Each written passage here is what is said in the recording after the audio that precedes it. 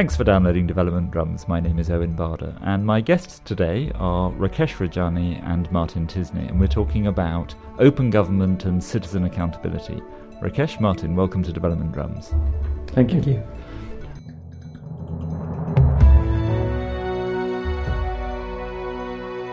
Rakesh, let's start with you, and if I may, can I just ask you to explain about Twaweza, the organisation you lead?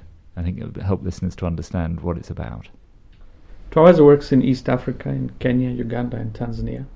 And it's a kind of big experiment to test the idea that if you enable millions of citizens to get the kind of access to information of the sort that many of us take for granted, being able to get stuff on the internet, on the radio, on television, pick up a phone, talk to a friend, buy a book.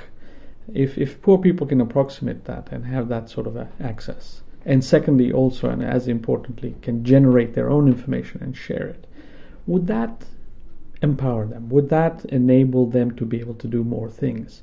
Because they have access to more ideas, more data, more information, and be able to also tell their own stories to others so that it can have greater effect. So it's an experiment about information, increasing agency, leading to change. Okay, so we're going to explore all of the ideas in this chain of information and agency. But before we do that, let's find out from Martin. You work for the Omidyar Network. Tell us about that. Thanks. So I work for the Omidyar Network, which is in West Coast parlance, philanthropic investment firm, started by Pierre Omidyar, the founder of eBay, and his wife Pam. And there are a number of initiatives within ON. The one that I'm the director of policy for is called Government Transparency, and essentially, partly based on the genesis of eBay, our focus is on how the web and mobile technologies can really increase the citizen agency that Rakesh spoke about, and I think do two things that our field has been really bad at doing.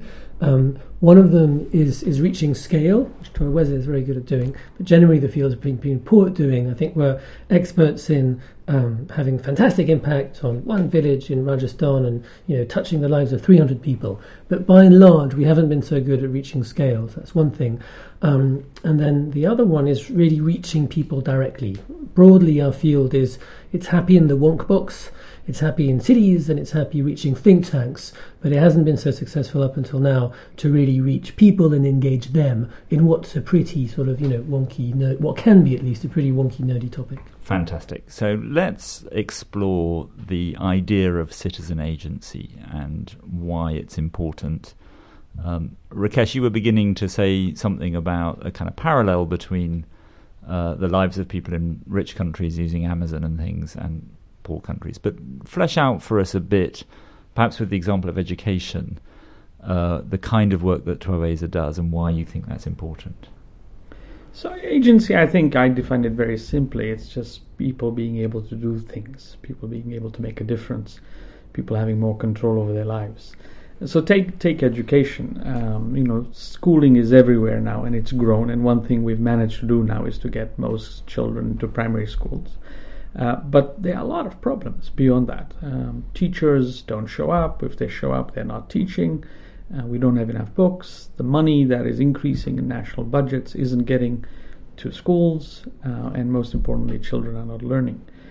And when you talk to parents about it, first of all, many parents don't even know about these things. They're completely in the dark. And even when they get to know about them, there's a sense that most people have that I can't do anything about this. I'm just an ordinary parent. So the idea of citizen agency is, how can you turn that around? How can very ordinary people, not fancy types, not just the activists, not just the wealthy folks, but how can very ordinary people be able to make a difference? And what are you doing to enable that or to empower that? What kinds of things? What's the answer to how can ordinary people do this? Right. Well, I think there are many answers. So one of the things we're doing is an initiative called Uwezo. Uwezo is a Swahili word meaning capability or ability. And what this initiative does is it's devised a very simple test that fits on one page that tests basic literacy and numeracy. And what we do is across the country in Tanzania and in Kenya and in Uganda, through hundreds of thousands of households, we test young children on the grade 2 level, class 2 level literacy and numeracy, and see what they're able to do. we test? Who tests? So it's we organize it as Uwezo Twaweza, but the work is done by thousands of volunteers across the country. Many of these are students who are in their gap year or have just finished high school, secondary school. Some of them are retired civil servants, others are NGO folks. Anyone who has a 10th grade education, like an O-level education, and wants to give 3-4 days of their time to help improve education in the country. It's really a wonderful energy to see among these people. And you train them with these basic tools. It only takes 2 days to train, and then on the 3rd and 4th day you actually do the assessment in households. And the advantage of doing it in people's homes is that you can actually get kids who are in school as well as those who are out of school, and you involve everybody in the home. So while you're testing the children, the parents are watching, the grandparents are watching, the neighbors are watching, and that begins a whole discussion. Go on. So the idea is that you're testing whether children are actually reaching the levels of literacy, in this case, or numeracy, that you would expect them to be reaching for their age. And you're testing that in the household with some kind of sufficiently expert people coming into the household and working with the children and the parents to test it. And then what happens? Well, the exercise of doing the test itself is quite revealing. Because what happens is sometimes for the first time, you may have had your child in school for 3, 4, 5, 6 years, and you just make the assumption that because I'm sending these children to school, they must be learning. So it can be quite a powerful moment for many parents and others to suddenly realize when the child does the test that the child can't read. We find, for instance, that of the 3rd graders who should all be able to read everything that we test them on, only 1 out of 5 can actually read to the level required. So 4 out of 5 children in 3rd grade cannot read at the required level. And this is in Tanzania, or this is in Tanzania. In Kenya, they do slightly better. In Uganda, is the same as Tanzania. So overall, in when it comes to Kiswahili and arithmetic, you find 4 out of 5 children in 3rd grade are not able to read at the level required. You might say, well, perhaps they catch up. There's a lag, and once they finish primary school, they will. But what we find is, even when they complete primary education, which depending on the country is 7th grade or 8th grade, there are still significant numbers of children who can't read at the 2nd grade level. In Tanzania, for instance, children who complete primary schooling, which is 7 years of schooling, half of those children still cannot read English at the 2nd grade level. Now, so I want to take this back to the idea of citizen agency, right? Anybody can measure, we don't do it very often and we don't do it enough, but anybody can measure learning outcomes with things like literacy tests. But you're not stopping there, are you? I mean, that's presumably the purpose of your exercise isn't to inform you or people in Dar es Salaam that the education system isn't working. You're actually trying to empower communities and citizens to do something about it. So how does that work? What happens next? We're trying to do both. I mean, we are trying to inform, but in addition, the way in which this whole exercise is done is, first, it's done at a very large scale. We take all 130 plus districts of the country, and in each district we take 20 villages, and in each village we take 30 homes. So if you look at it, it's the largest survey, and that's deliberate because we want thousands and thousands of parents across the whole country to be involved in watching this. So the very act of doing it, involving volunteers and doing it in an open and transparent manner, brings in the whole community to look at this. And what that begins is an exercise of reflection and thinking. It breaks the assumption that schooling is the same as learning, which is a huge thing for many, many people. It gives them data, it gives them information about their own child. And even though we only test in 20 households, what happens is, because there are lots of neighbors and others watching, and we leave the tools behind, you find that the lots of people in the community now start testing other children, and the idea just spreads across the country. So the first level of engagement is in the testing process itself, and people start asking these questions, and what can we do about it? We also leave behind some materials and ideas of what parents can do. For example, we have a poster that says, here are 6 things that you can do. Then after the testing process is done and the data has been analyzed, we do a national report. But we don't just stop there. We do a large media communication engagement exercise. So the information is put on all kinds of materials that reach people, on buses and pamphlets and magazines as inserts, on packaging of soap and pens and so forth. And the whole idea is to create a debate across the country for all kinds of people to be asking the question, why are our children not learning? What will it take for children to learn? And what that does is not only does it kind of engender action across communities, but it puts pressure on the policymakers who have had this data, but for some reason have just chosen to ignore it. But now, because everyone's talking about it, it creates this bottom-up pressure that concentrates the minds of the politicians, the MPs, as well as the bureaucrats. So, Martin, this seems like a very different way of doing development than we've often done in the past, where in the past we've tracked aid projects from the top down. The donors are filling in log frames and theories of change.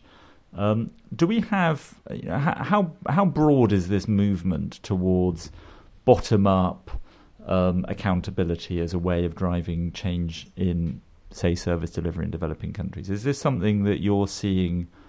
Is Rakesh's example of Twaweza a one-off, as you implied it was, at least in scale, or are there lots of other examples that make you think this is a growing movement? Yeah, I think it's a good and tricky question. I think there's definitely a growing movement towards openness in government. Just reeling back a little bit. So 10 years ago, you had a movement against corruption, right?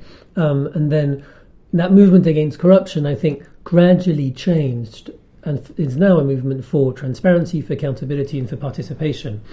Where the movement now stands is that you have a big focus, we still have a big focus on more supply-side reforms, where there's certainly a movement globally. So by supply-side reforms, you mean things like improving teacher training, the quality of schools and those kinds of things? No, I'm using it in the sense of sort of open government. So supply-side reforms where you're working with government to open up and to open information, so open data platforms, releasing data in machine-readable formats, etc. The supply of information. The supply of information, right. So the Open Government Partnership, which we'll talk about that in a second, out of, I think, 450 commitments off the top of my head, the most popular commitment of all, and this is across 58 countries now, is open data. Right. So governments releasing more information. There's clearly a movement around that. When it comes to the demand, so, working with and encouraging and helping citizens to engage with information and with the government, then that's back to my earlier point. Right.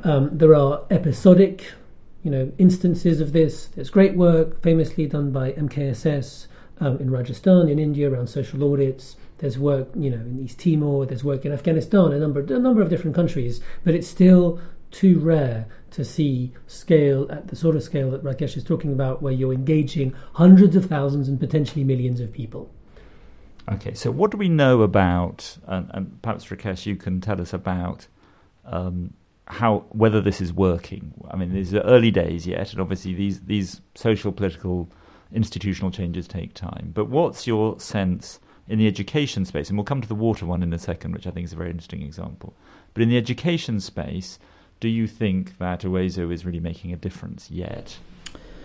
Yes and no. I mean, I think one thing that surprised us is how quickly the debate in the country, both in terms of what people are thinking, what media is covering, what the talk shows are talking about, as well as the policymakers are now talking about change more quickly than we had imagined.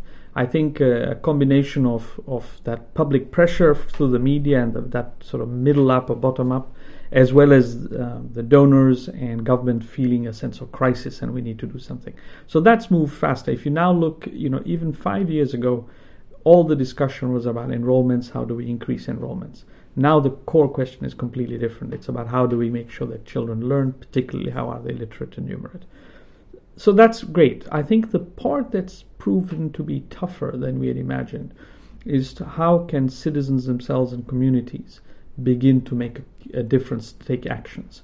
And what we realize is that, some of us who are used to the idea that we can do things and have experienced that all our lives, kind of sometimes underestimate what it is to get communities to act. If you've lived for 20, 30, 40 years with the idea that education is what happens in schools, is done by trained teachers, you have no role, particularly if you have low levels of literacy, then it's just having one engagement over a weekend, and even if it's followed up through stuff on radio and media, isn't going to be enough. So I think we're beginning to see some actions, but I think that's going to take a longer haul. And what we're also realizing is that we need to pay much more careful attention to questions of motivation, questions around collective action, questions around what will it get people to believe in, and which people. Because I think the other thing we need to do is to differentiate. While our aim is millions of citizens, change is likely to begin with a few, and we need to get better at targeting those few.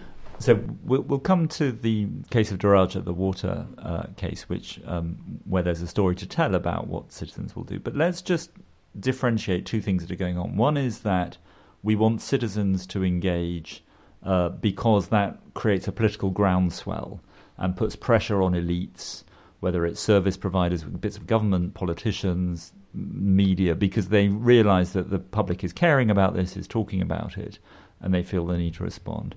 The other is the thought that citizens themselves might actually act. They might pull together a reading club for their kids after school, or they might, as parents, help their children more with their homework if they're in a position to do that, or get one of their neighbours or friends to do that. And as I understand it, you're saying that there's some evidence of the first of those to begin to work, the kind of the feedback loop working back through the political economy of changing people's attitudes. But it's proven quite difficult to do some of the second, the idea of people actually taking action themselves to improve the way the big society idea in some ways of communities themselves doing these things that the state is not doing well enough. Is that a correct summary? Yeah, I think that's right. I mean, it's beginning to happen, but it takes longer and it's harder work. The other thing is, you see, we have to also remember that some problems are best solved by governments, but others are for communities. You know, if the teacher in your community is not showing up, or if she or he shows up, he's not doing a good job, I'm not sure whether making a big protest to the central government or even the district government helps you much, because that teacher is one of you, lives among you, and I think the best course of action is probably to look in the mirror and see what we can do ourselves. Martin. Thanks. I think a colleague of mine mentioned really interesting sort of difference a couple of days ago to me, which is between sort of national impact and nationwide impact. And my sense is that we've had, all too rare still, but still, in some countries we've had instances of national impact. So the case in India, where you have citizens mostly, but not only, in Rajasthan, engaging social audits, so basically meaning, going out, volunteering, and looking at the difference between how much was spent on infrastructure projects and how much was originally in the bill of quantities in the contract, etc. Now that culminated in the, most groundbreaking, arguably most effective Right to Information Act we have out there, the Indian Right to Information Act in 2005. So we have these quite amazing examples of national impact. What we have still, again, far too little of is nationwide impact, which is your point, right? The sort of ideal of the big society, which is, if what we want to do, which is what I think we want to do, is change fundamentally the relation between citizens and governments, ultimately we need nationwide impact. So we need localized impact and many, many pockets of local impact where people are engaging differently in their schools, with their healthcare providers, etc., at scale.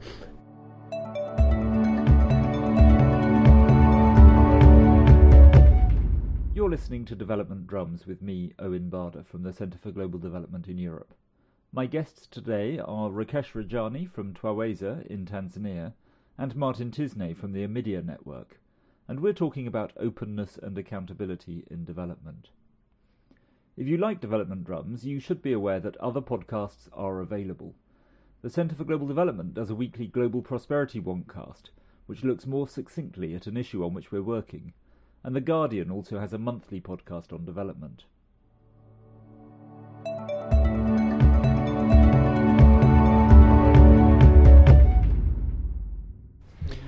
I'm interested in the analogy with what happens in our own societies, where, on the whole, on the way the World Development Report some years ago described this, you have these long feedback loops where governments in the United Kingdom do or don't provide a good public health system, for example, through the NHS.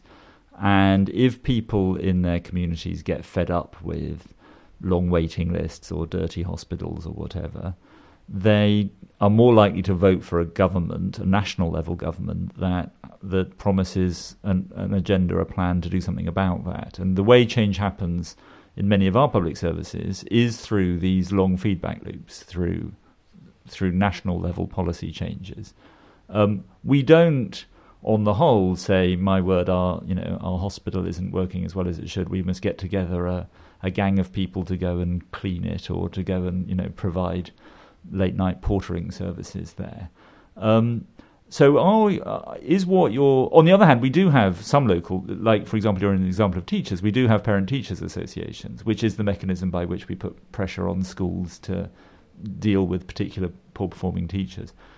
To what extent is what you're talking about, a citizen agency in, say, Tanzania or Uganda or Kenya, different from the kinds of feedback mechanisms that work well in rich countries? And to what extent are you suggesting something different from, I'm just curious to know whether you have a model of public service management and delivery that's fundamentally different from what happens in the wealthy societies at the moment. So it's a little difficult for me to respond, because I'm not exactly sure what happens in the wealthy societies like in the UK. You see, what we're trying to do is in part seeing what is already working in some other spheres and asking, well, could this work with our public services?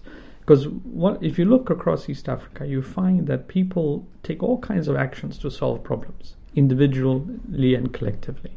And that's, in fact, how we get by. The state of services that our governments provide are very rudimentary compared to what you get in the richer countries.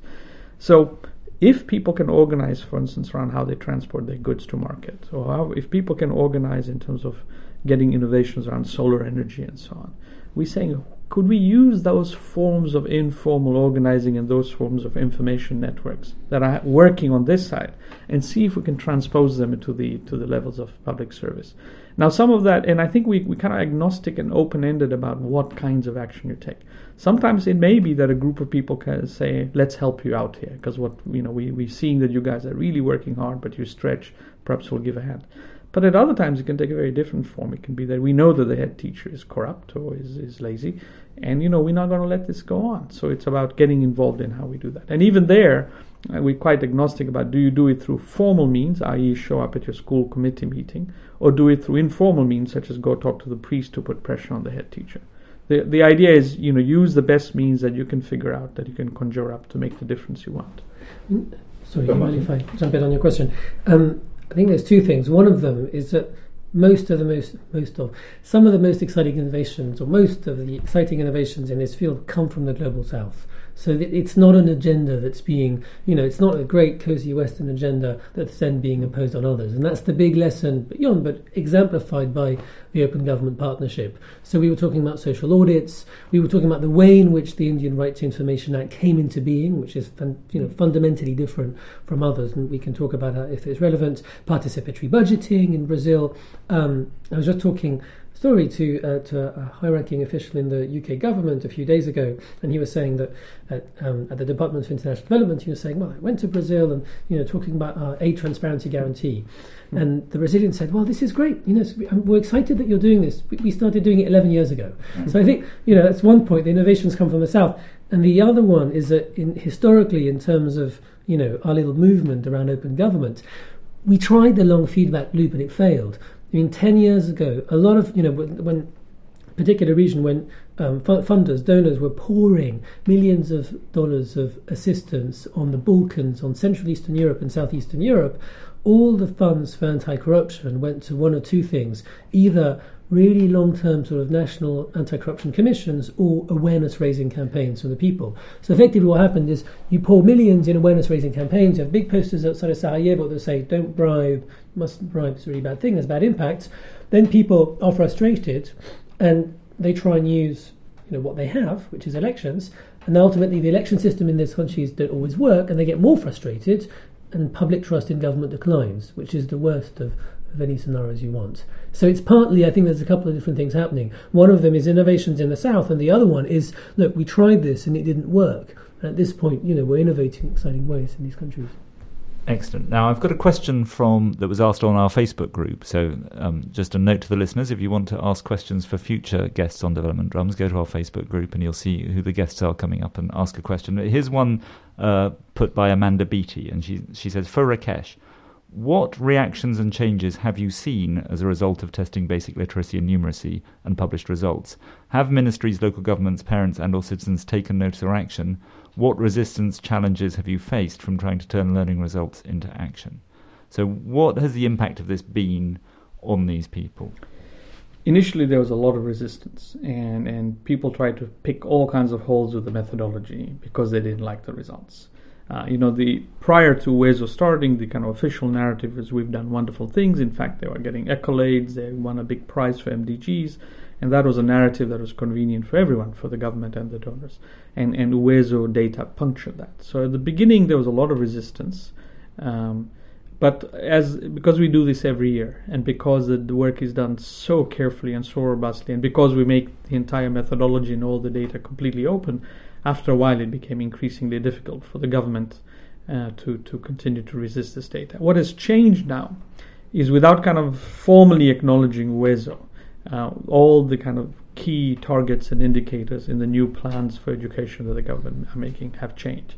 So, for example, there's a new plan that they have just prepared for the next 5 years. If you look at the primary goal now, it says improve learning by increasing literacy and numeracy. There's something in the works right now called the Compact for Reform or something of that sort. And if you look at it, you can clearly see the WESO results, or the WESO impact right in there. So I think my sense is now that shift has happened completely at the policy level. Across the country, what is happening is a lot of the community groups, non-governmental organizations, the media groups are also changing what they are talking about, the questions they're asking. So the nature of the debate, I think, has completely shifted. We're also beginning to see this in Parliament now. The stage, as I said earlier, has moved much more slowly, but on the other hand, it shouldn't surprise us because this takes time, is the action at the community level, and that's what we're zeroing on right now. Let's focus now on Daraja and the water example, because that's really interesting because it hasn't worked by and large. I should declare an interest here, which is that I'm a member of the advisory committee of TWAWESA, which is partly how I know a bit about these projects. Tell us what we know about what has and hasn't worked in that case and what the lesson is. So Daraja is, in its concept, is a lovely idea. It's just, here's the basic context. Most people in a place like Tanzania don't get their water in their taps at home. They get them through public water points. And over the last couple of decades, thousands of these have been put across the country by the government and many donors. The problem is that about half of these water points don't work. They don't function.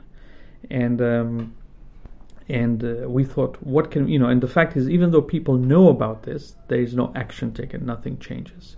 So we thought, why don't we to get our partners, Daraja thought, why don't they create a system whereby people using their mobile phones, because most people have mobile phones, simply report whether that water point is functioning or not.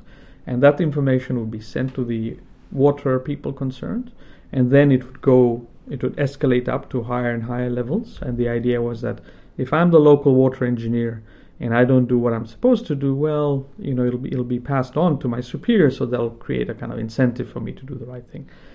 And then, after a month or so, the idea was that all this data would also be made public and particularly sent to the media organizations to create another level of pressure, another level of incentive for you to do the right thing. So just to be clear, so people are going to send in a text message saying my water point isn't working, and then you were going to aggregate that and have a map or something showing what was working, what wasn't working, some league tables and those kinds of things, and it didn't work. Right, and it didn't work. First we were finding some of the messages didn't make sense. So what our partner did, and together with us, is we spent a lot of time perfecting the system. We thought the technology must be easier, and it still didn't work. We thought, what about the costs? We made sure that the SMS was free, even though the cost of sending SMS is pretty low. We thought, let's make it completely free in case very poor rural women can't do this. It still didn't work. Then we thought it might be that people didn't have enough information about this. So there's a huge kind of awareness campaign in the 3 districts where this was piloted. So that, I think in many ways over the top awareness, every day a radio program for half an hour, it still didn't work.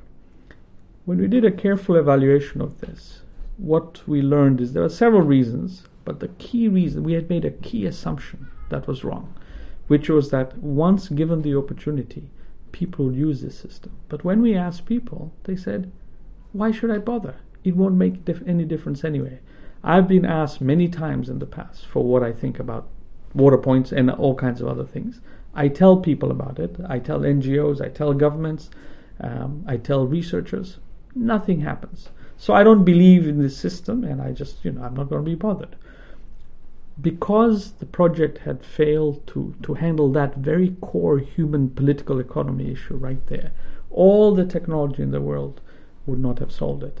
And what we've learned from this process is that some very core basic things we should have done right at the beginning on iterating on how this works, and some core research was not done right. And let's be honest about it, partly because we were mesmerized by the opportunity that technology offers. And in some ways let the geeks take over, and we forgot some very 101 human problems. Let's just pause to appreciate an NGO which does a careful evaluation of a project, learns a lesson, identifies and is public about failure and learning lessons from that. That's something that is all too rare in our business. So, just having this conversation is terrific in itself.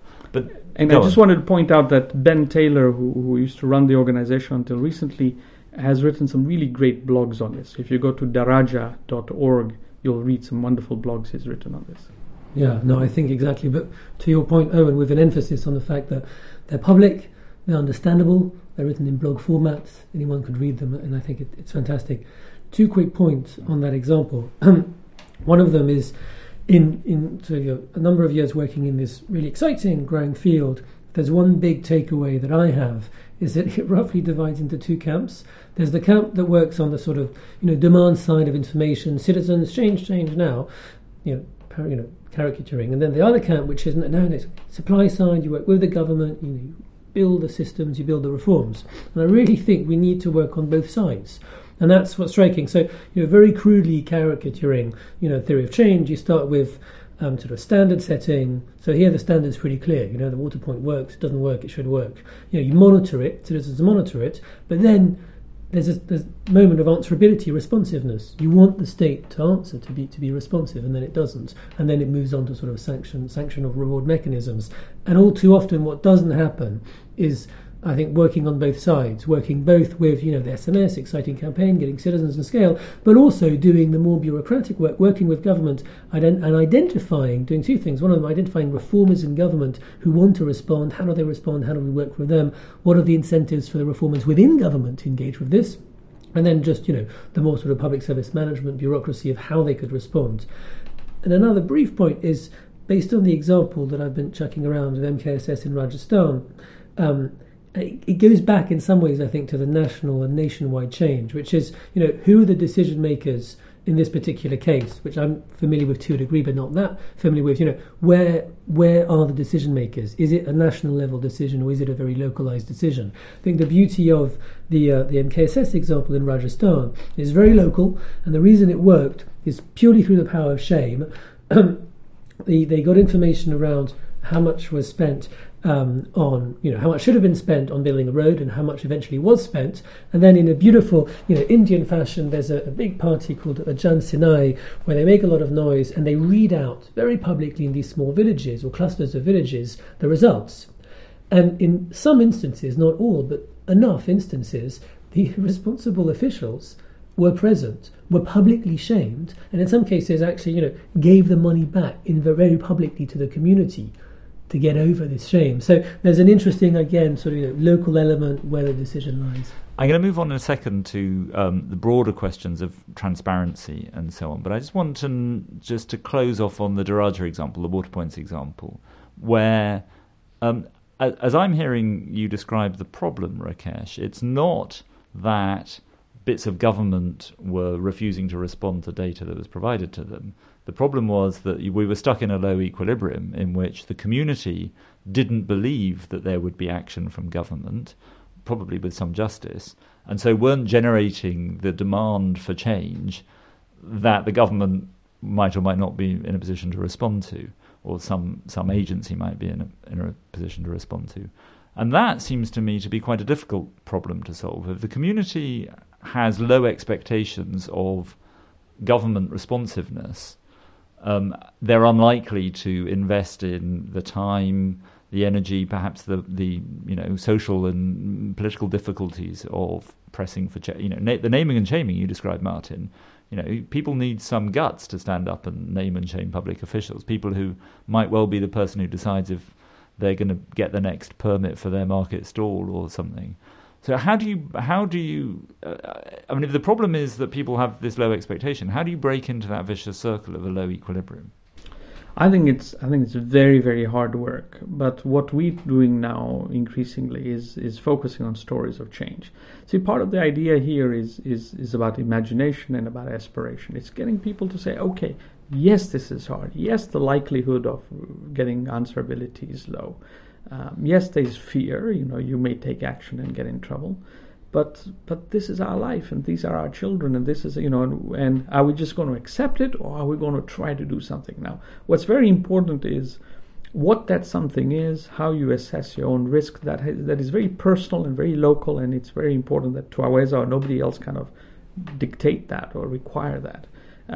So what we try to do by telling these stories of change and real stories of change is to get people to get inspired. This idea that, hey, if they could do it in the community next door, why can't we do it? If they could do it in health, why can't we do it in education? And usually what we're finding is it's not like the whole community uprises. It takes a few people, the kind of odd ones, the outliers, who start trying to do something. And look, often it fails. You might stand up and shout out, and you might get beaten on the head, and that might be the end of it. So I think we also want to be very honest that just simply taking action doesn't guarantee results, and this is the long haul, and part of telling the stories of people such as those who fought apartheid in South Africa, or those who fought for independence in East Africa, or the women's rights movement in our own countries, that show this is a long slog. And sometimes you're lucky and you get results quickly, and sometimes it takes much longer, and that's part of, I think, the honesty of storytelling that we also need to be part of.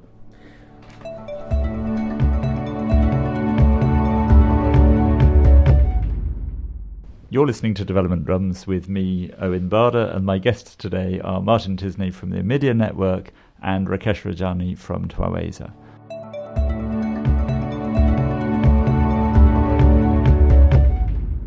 We've been talking about citizen agency and how change happens from below. I'd like, if I can, to switch to the question of the role of transparency and open government in this, because part of the story, as Martin was saying earlier, is the connection between what happens at a grassroots level and the extent to which governments are more open.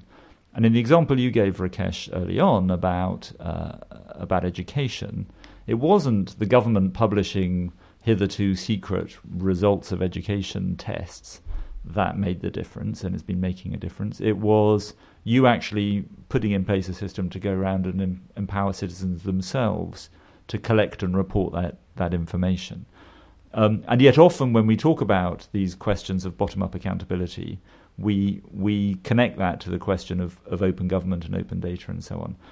So I guess, Martin, this question is for you, really. To what extent is the transparency agenda important for the kinds of citizen agency that Rakesh and Twaweza and people like him are working on? Do we have good examples of where transparency has really helped drive this kind of process? I think there's a couple of things. I think the open government movement is more than just about transparency. So it's about transparency, it's about participation, responsiveness, and it's about accountability. So, going back to the earlier example, briefly, working within government to open government up to the possibility of citizen input in policy making, is a nice example of a reform that touches on both sides. So, for example, in the Philippines right now, I don't know the numbers exactly right, but I think 2.6 million people engaged in bottom-up budgeting. in an amazing exercise organised by Secretary Butch-Abad, who deserved to be recognised for this work, the Secretary for the Department of Budget Management in the Philippines. So, a government that's conscious that it doesn't have all the answers, that wants to open up and that wants to engage with citizens to hear their views, in this case around participatory budgeting, I think is a nice example. I mean, there are other examples, and in some ways the obvious answer to your question is to say, well, you need the information out there, it's foundational, you have to have governments that are open, information belongs to the people, which is the FOI argument, which of course is right, the open data argument, which is, if the data is machine readable, if it's in open formats, if people can reuse it in different ways, we will find patterns and we'll be able to match with it. I think all that's right. And there's an argument which is simply, it's the necessary but not sufficient argument. In order for these to work, it's a massive amplifier if governments are open and transparent with the information that they have. But what I want to emphasise in my answer is that, the movement itself, if there is or if we can have a movement, is around transparency, it's around engagement, participation, it's around responsiveness of government, and ultimately it's also around accountability as a result. And it's that cocktail that we need to reinvent the relation between citizens and government. Rakesh, in your mind, how much is transparency a part of what your movement is about, what you're trying to do? Are you relying on governments to be more transparent and open, or is this something that you think that you can take forward without that? Well, I think transparency is hugely important. I think it is the underlying condition which makes many other things possible. Not automatically, there are no guarantees, but without transparency, it's much harder to do anything. It's harder to organize when you don't know what's going on. So I think transparency is crucial. Now, I would make 2 points. One is that you want government transparency or government releasing what it holds on behalf of the public is a key part of it. But it's not the only part. A lot of it is about generating new information and in other ways and kind of interesting ways. And things like mobile phone technologies now make that possible. But the other key point that I think we often overlook is that for most people to get engaged, that data needs to be very local. If I'm somebody who lives in an urban neighborhood, and even if you're in London and you're in a London neighborhood and you hear that the mayor has a budget of £20 million, well, what does that mean for you? How do you translate that at your level in terms of your children in your school or your street? So the level of disaggregation is very important. And then finally, I think another key aspect that Twaweza tries to focus on is information makes sense in comparison. If somebody tells you got £500 per child for your school, well, how do you make sense of it? Is that a lot? Is that not enough? But if somebody told you got 500 this year, but you got 1,000 last year, then you say, how come I'm getting only half of what I got? Or if you got 500 and the community next door got 800, and you say, hold on, how come I'm getting my...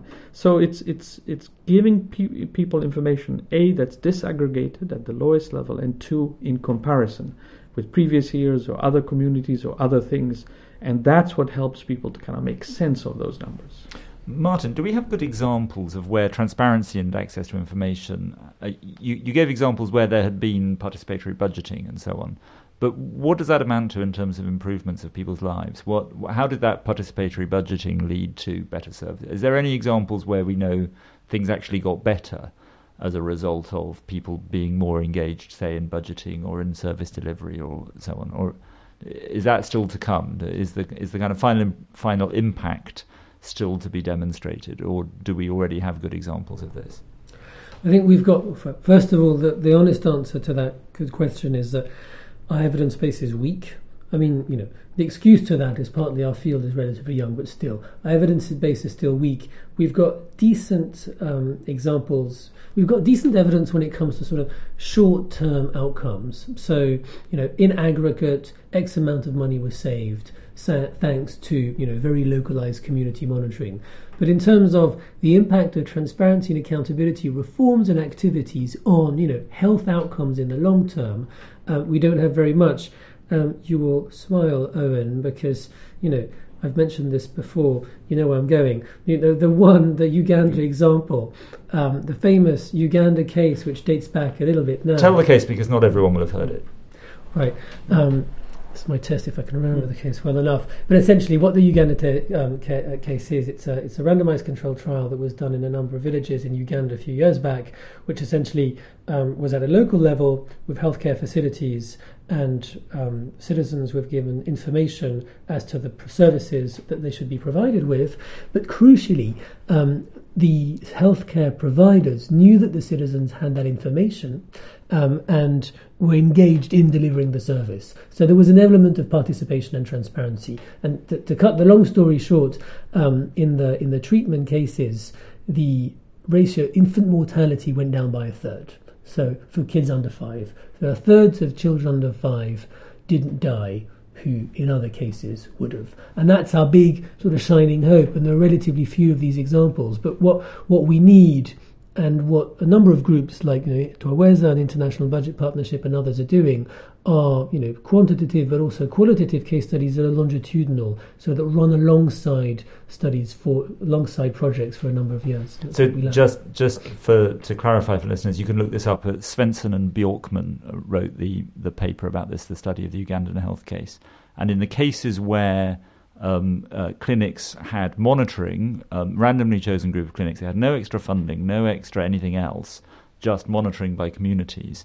You had these big improvements, as Martin's saying, in infant mortality, but also in things like vaccination and so on. So we have an example there where community monitoring plainly makes a big difference to an actual outcome. Reductions in infant mortality is pretty much as good an outcome measure as you can get. Martin, you're furrowing your brow. I'm furrowing my brow just because I want to make this point on the record, which is a number of listeners will be saying, aha, yes, there's the Uganda study, but there's also the Ben Olken study in Indonesia, which shows the contrary, which is that community monitoring and citizens did nothing. Right. Yeah. My understanding of the case in Uganda is that the key piece is that citizens were not only given the information, right, but they were trained, and there were capacity building support for them to engage. So I think partly we may be going to some of the incentives which Rakesh talks about. Training. You not only have the information, but this is possible. You have the power to change this situation, which is very different from the Indonesian. Okay, so I'm going to suggest a different difference between the Ben Olken studies, the Indonesia studies, and the Uganda health clinics. And the Ben Olken studies were about road building in Indonesia, and in those cases, he did a randomized control trial where you either had nothing, the control group, or you had auditing top-down, the traditional top-down way of tackling corruption. You actually, in this case, they threatened to send in the auditors, or you had the bottom-up monitoring by communities. And the top-down auditing worked, and the bottom-up community monitoring didn't. My explanation for that is that if somebody told me, they're going to build a road along near your neighbourhood and it's going to cost $10 million, and can you keep an eye on it and see if it's done properly, is that I would be in no position to do that. I wouldn't know whether I had that amount of... This comes to Rakesh's earlier point about the granularity of the data, that it needs to be information that people can connect to. So asking somebody to monitor whether the road is made with the right materials or whether it's really $10 million worth of road or not seems to me to be a big stretch. Whereas asking people, is your clinic working, or the doctor's good, is it open, is it dirty, seems to me a perfectly reasonable question that people can probably answer. So it may be because, in the case of Uganda, they were training community organisations, or it may just be that it depends what question you ask and what it is you're asking people to monitor, that some people can monitor clinics better than they can monitor road building. I think that sounds very. I think that sounds very right. I think partly the emphasis on roads. I'm not getting into the head of the scientists who did the study. May come from Indian cases where a lot of the focus is on infrastructure monitoring. But what's interesting in those cases is it actually technically wasn't the villagers who were doing the monitoring. They were trained volunteers who did the monitoring, then submitted the results to the villagers. Right. So I think that sounds intuitively right. I do think as well that one of the differences is that in the Indonesia study, which we should find the right reference for, that my understanding again is that the citizens were simply given the information, right? And make of this what you will. The other point in the Indonesia study that's always puzzled me a little bit is that, if I remember correctly, the chances of having being audited, officially were 90%. Which is, as a test, I guess makes sense, but in practical, in realistic terms, is highly, highly unlikely. Very interesting. So, I think the conclusion of that is that we need more evidence, both about whether this works and I think more precisely in what circumstances it works, what kinds of problem does it help address, and what are the conditions for that, and what are the ingredients that you need that go alongside transparency to enable communities to hold their governments to account. I'd like to move on to the Open Government Partnership, if we may, which is both of you have been involved with since its inception. You can go on the internet and see Rakesh making a speech at the first meeting of the Open Government Partnership. Martin, why don't you tell us what this partnership is? Okay, so the Open Government Partnership is quite wonderful sort of concoction of 58 different countries that have come together to, in very practical terms, develop and implement open government reforms at the national level. So what Open Government Partnership is, in a nutshell, it's a vehicle, it's a hook, it's a lever for civil society groups, for reformers both within and outside of government, to say, I have an idea for an open government reform in my country, this is a great idea, we think you should do it. And it provides them with the hook that they didn't have beforehand. So that's one thing. The second thing is that it's a very unique it's a unique initiative in the global context. It's governed by a steering committee. The steering committee has 18 seats. Half of those seats are occupied by civil society groups from around the world, and the other half are governments. And out of those governments, you have BRICS, you have developing countries, you have developed countries. It's a very exciting mix that's reflective of the world that we live in. So that's the second point. And then I think the third point is that it's OGP occupies this beautiful sort of squishy area, which is that our open government field is sort of governed by this alphabet soup of international initiatives. So IATI, the International Aid Transparency Initiative, EITI, META on medicines, COST on the construction sector, etc. But for this to be a movement, which is certainly what myself, Rakesh, and others are driving to, we need to be able to tie these together. We need to be able to have, the thread that binds them and really tells the story, and that's what we're not good enough at doing.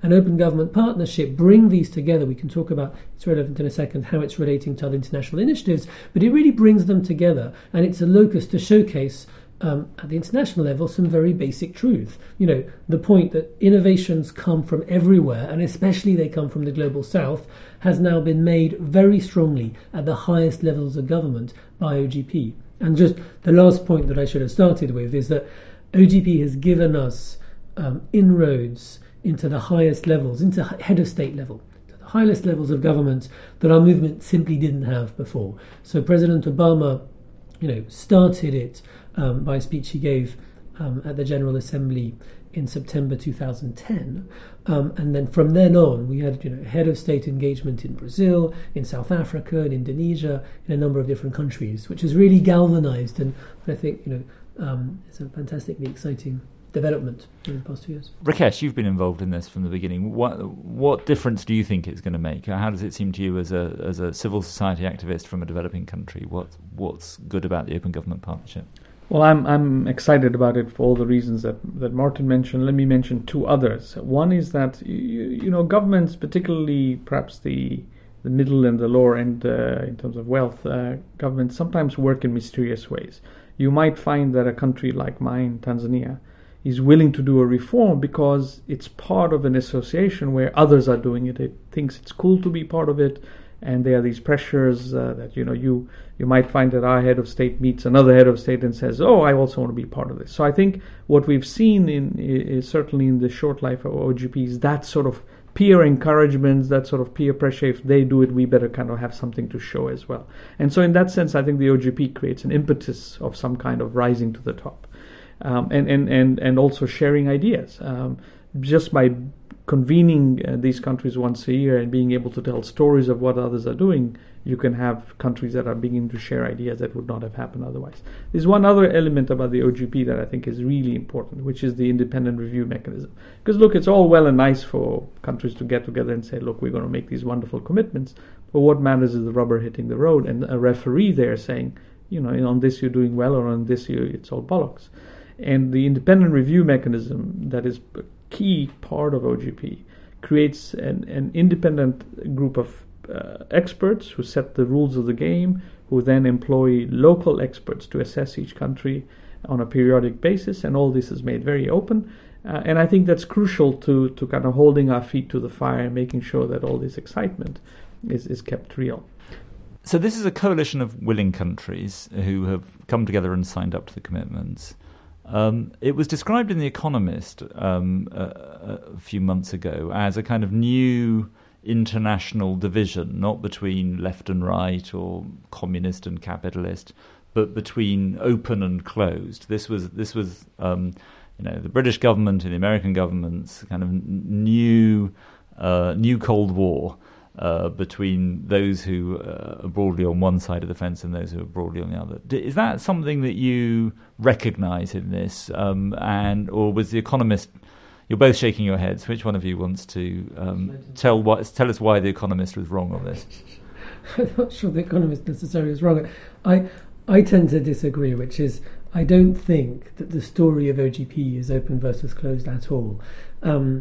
The governments sign up to their own commitments. OGP is not a standard setting body. There's no blueprint that governments sign up to. First point. Second one is there's a relatively low eligibility threshold for governments worldwide to be part of OGP. There's roughly, I think, 75 or 76 governments worldwide that qualify according to 4 different criteria, freedom of information, participation in budgets, etc.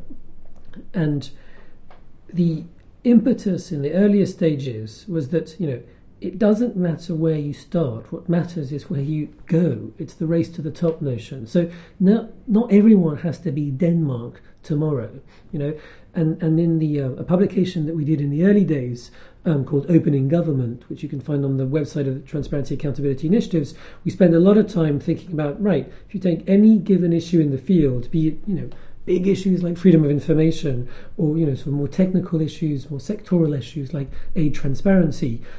What are entry-level reforms that governments can do? What are mid-level reforms? And then what are most or more ambitious reforms? And I think that's really one of the big excitements of OGP. And there are all sorts of different governments, and governments can be wonderful at one thing and less good at another. South Africa's on the steering committee and number 1 of the Open Budget Index, and perhaps do slightly less well in other parts of the open government field. Azerbaijan is part of the OGP, does well in some areas, does much less well in others. So there's a real, there's a diversity and there's a complexity within OGP that reflects, the world that we live in and reflects the open government field writ large. I think that's why Rakesh is right to emphasise the independent review mechanism, which is that the flip side of what I've described is to say, oh, well, that's all very nice, but, it's just a talking shop, governments patting themselves on the back for being in the club and they're not doing very much. And that's why, it's not the important point is it's not a peer review mechanism where governments are at the table, right, and review themselves as peers. There's an independent review mechanism where, in a sense, we are all peers, right? Civil society, the private sector, trade unions, the government and others, will be asked what their assessment is of how well the country did or not. So it's very young, 2010. But it is an interesting new form of multilateral cooperation, right? I mean, there really has been nothing like this, it seems to me. What's your assessment so far of, the early days? But have we seen the fruits of that? Is this something that we should be celebrating, or is it what's your sense of it in terms of where it's and where do you think it'll go next? But let's start with where we've got to so far. Well, I think we should celebrate, and we should be very wary and skeptical at the same time. There have been some victories. The freedom of information law in Brazil, I don't think would have come about without the OGP. There's all kinds of other projects, initiatives, from open data to greater participation to paying attention to how service delivery can be more participatory that countries are beginning to do. So if you want to look for successes, yes, there's a kind of a dozen or so, 24 successes that you can see. And I also think it is meaningful when a country signals to its people that on these, through its plan that we're going to do these things. It gives a hook for civil society and others to focus. But will OGP be this great transformative thing which changes the nature of government fundamentally? I think, time will tell. It's way too early. My own assessment is that it can go either way. And if anything, I think there's a less than 50-50 chance it'll succeed, because its core ambition is really, really, it's really big. It's about changing the fundamental way in which government works. If you look at the declaration, that's what the vision is about. But there's lots of vested interests, inertia being another problem, and leadership. I think both on the part of governments and then on the part of civil society, it'll take an enormous amount of leadership to come through. Martin, the UK is about to take over the chair of the OGP in next year. What would you like to see the UK doing? What happens next? Where does this go in the coming year under the UK's leadership? Thanks. Technically, the UK is already chair and have been lead chair since September, so it's still very new, and will be chair until this next September 2013. I think there's a number of ways that we could have done sort of OGP differently a couple of years ago. The way we did it, and it happened to be done, is to have a lot of countries, sign up very fast. Now 58. Argentina, as of last week, is the 58th country. I think the main story of OGP right now is to implement the commitments and deliver the independent reporting mechanism, the independent review mechanism, to really assess these and then take stock. The nature of OGP is always very fast, right? You launch and then countries, and you want momentum. We wanted countries to sign up. I think at this point taking stock is what's important. But if I can make a quick point on sort of multilateral cooperation and OGP, I think where we've had it comes back to the distinction between national, to a degree, and nationwide. We were making earlier. OGP's had some successes on the national level reforms, much less on nationwide, and that'll take a lot of time. The question is will we be given that time? Will OGP be given the time to have that aggregate impact at the nationwide level? At the national level, where it's been successful is this notion of hook that I was mentioning. There's 4 quick ways it's been doing this. One of them is where you have, so again, OGP is not a standard setting mechanism, but it's like, it's like a machine that can turbocharge standards. You should throw the standards in it. So existing standards like International Aid Transparency Initiative, Extractive Industries Transparency Initiative, fantastic. Your country is part of OGP. Yes, you should sign up to EITI. The United States signed up to EITI because of Open Government Partnership. And I should say Britain still hasn't signed up to EITI. And Britain still hasn't. And hopefully may as part of its OGP commitments. Creation of new standards, the Global Initiative for Fiscal Transparency and Open Data Charter that we're working on with others. There's real excitement and enthusiasm in the field that's been generated by OGP. The degree to which countries part of OGP can get together and caucus. What we're hoping is that OGP countries will engage with a high-level panel on the rethink of the Millennium Development Goals to see how transparency, accountability and participation fits throughout. And I think the last point is when we look at this aggregate of these 450 plus commitments, ultimately this is about norms. It's about changing global norms. What are the norms that are bubbling up from below? Participatory budgeting, citizens' budgets in the Philippines, obviously in Brazil and other countries. Will this bubble up thanks to OGP? So I think what we need is an independent review mechanism that really works, that can be tough, that can show that this is serious, that can help us achieve, that can help us have impact, and that can also buy us time. Because the only way that will really make that real change, it's on a 10, 15, 20-year landscape. Another question from one of our Facebook listeners, Alan Hudson, who you both know.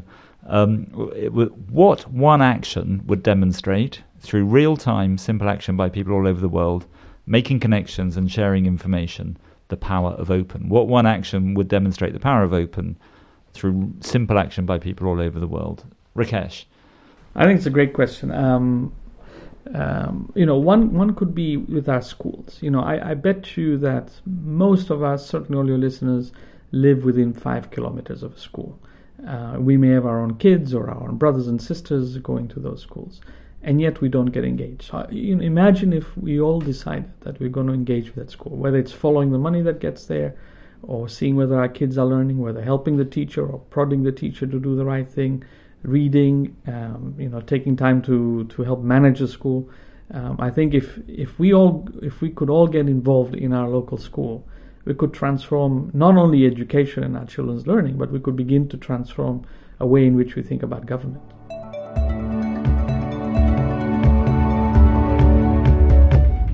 You're listening to Development Drums with me, Owen Barder, from the Centre for Global Development in Europe. My guests today are Rakesh Rajani and Martin Tisney.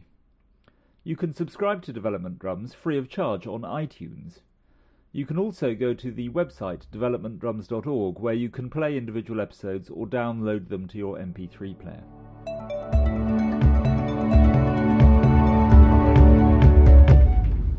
So one of the interesting things about this discussion about open government and citizen agency is that it appeals in part to a view of development which is about how societies change from within. I mean, it's interesting that we've talked not at all today about donors and the role of donors and the role of aid. We've talked about how citizens themselves can change their relationship with their government and their service providers. I'm interested in how this connects to what it is that the International Development Partnership can and can't do. David Cameron talks about a golden thread of institutions, open societies, open economies that bring about development. And he certainly sees, he's bringing to his role in the G8 high-level panel that's looking at the future of the Millennium Development Goals, an attitude which is that open and accountable societies are a fundamental driver of the development process. Is that view that David Cameron is expressing something that you would associate yourself with? Do you think that's part of the story, all of the story? Are you living David Cameron's dream when you talk about the Open Government Partnership? Martin? Am I living David Cameron's dream? I think it's right. I think, ultimately it's the third stage we're at post-Washington Consensus. Washington Consensus, no, it doesn't work. The focus is on governance and institutions matter. And now the pendulum's swinging further, saying, demand side, citizens' engagement, open societies, open economies. And I think it's right, but I think, as mentioned earlier, about 45 minutes ago when we started, it's both about demand, engagement of citizens, open societies, open economies, as well as engaging with institutions to make them more responsive. So I think, yes, and we mustn't also forget institutional reform. The analysis that David Cameron has, I think, is partly about what it is that we as donors should do. Either of you, I guess especially Rakesh, are there things that you would like the Western powers to be doing or not doing that would help you and people like you in the developing world to run your campaigns more successfully? To what extent is this just an internal, organic, bottom-up process that we should walk in solidarity with you, but there's not much that we can directly do? Or to what extent are there things that you would like to see donors doing differently? So yes, change is going to come from ourselves, from within the countries, and we need to get the proportions right. That's where the focus needs to be, and that's what's going to be. Now, aid can play a small, in some ways, in some countries a slightly bigger, but even in those countries, overall a marginal role. And I think aid can be done badly or can be done well. My sense is that we've learned some lessons. One is that you focus on a few key things that are outcomes, and you get out of the way from micromanaging. Another key aspect on results is right. I believe the focus on results is right, but I think there are bad ways of thinking about results and good ways. And then one of the good ways is you need to give time and need to understand that you don't get the quick results. I worry a little bit about some of the DFID talk now, that it seems to be very short-minded and kind of drains the politics out of how change happens. And I think the other big thing is that we have to remember that if we're interested in reducing poverty or ending poverty, a key part of it is things like trade. We still haven't made enough progress on the trade agenda. There's also a huge issue that I think we're not willing to touch, which we should address. It's the issue of migration. I think there's plenty of evidence. Michael Clemens' work, for example, at CGD, that shows that more liberal, more open immigration policies. So one of the questions I would want to ask David Cameron if he was here is that how is open immigration, open movement of people, part of the golden thread? Martin. Thanks. So a slightly narrow answer around open government. I think there's a lot that funders can do. On one side, supporting, encouraging governments to open up. And as Rakesh mentioned, transparency information is the fuel of much of what we do. Data is the fuel as well. Supporting open data initiatives, open information, freedom of information campaigns. But the other part is, not all, but much of this work is still donor supported, and the philanthropic communities in the countries we're talking about, writ large, are still relatively weak.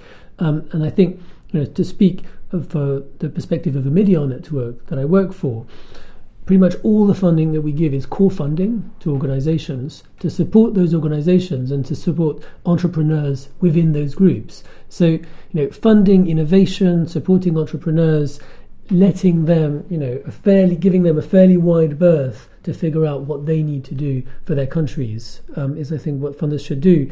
And a small plug on that, as an example, we're about to tomorrow, the 13th of November, soft launch a fairly big fund, a $45 million fund called Making All Voices Count, which is a partnership between ON, Omidyar Network, DFID, USAID, and SIDA, the Swedish International Development Agency, which is exactly around that, trying to nurture and create innovation ecosystems in the open government field in about 12 different countries.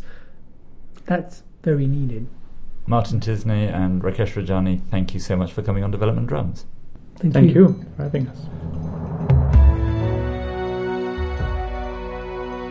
You've been listening to Development Drums with me, Owen Barder, and my guests today have been Martin Tisney and Rakesh Rajani, and the producer is Anna Scott.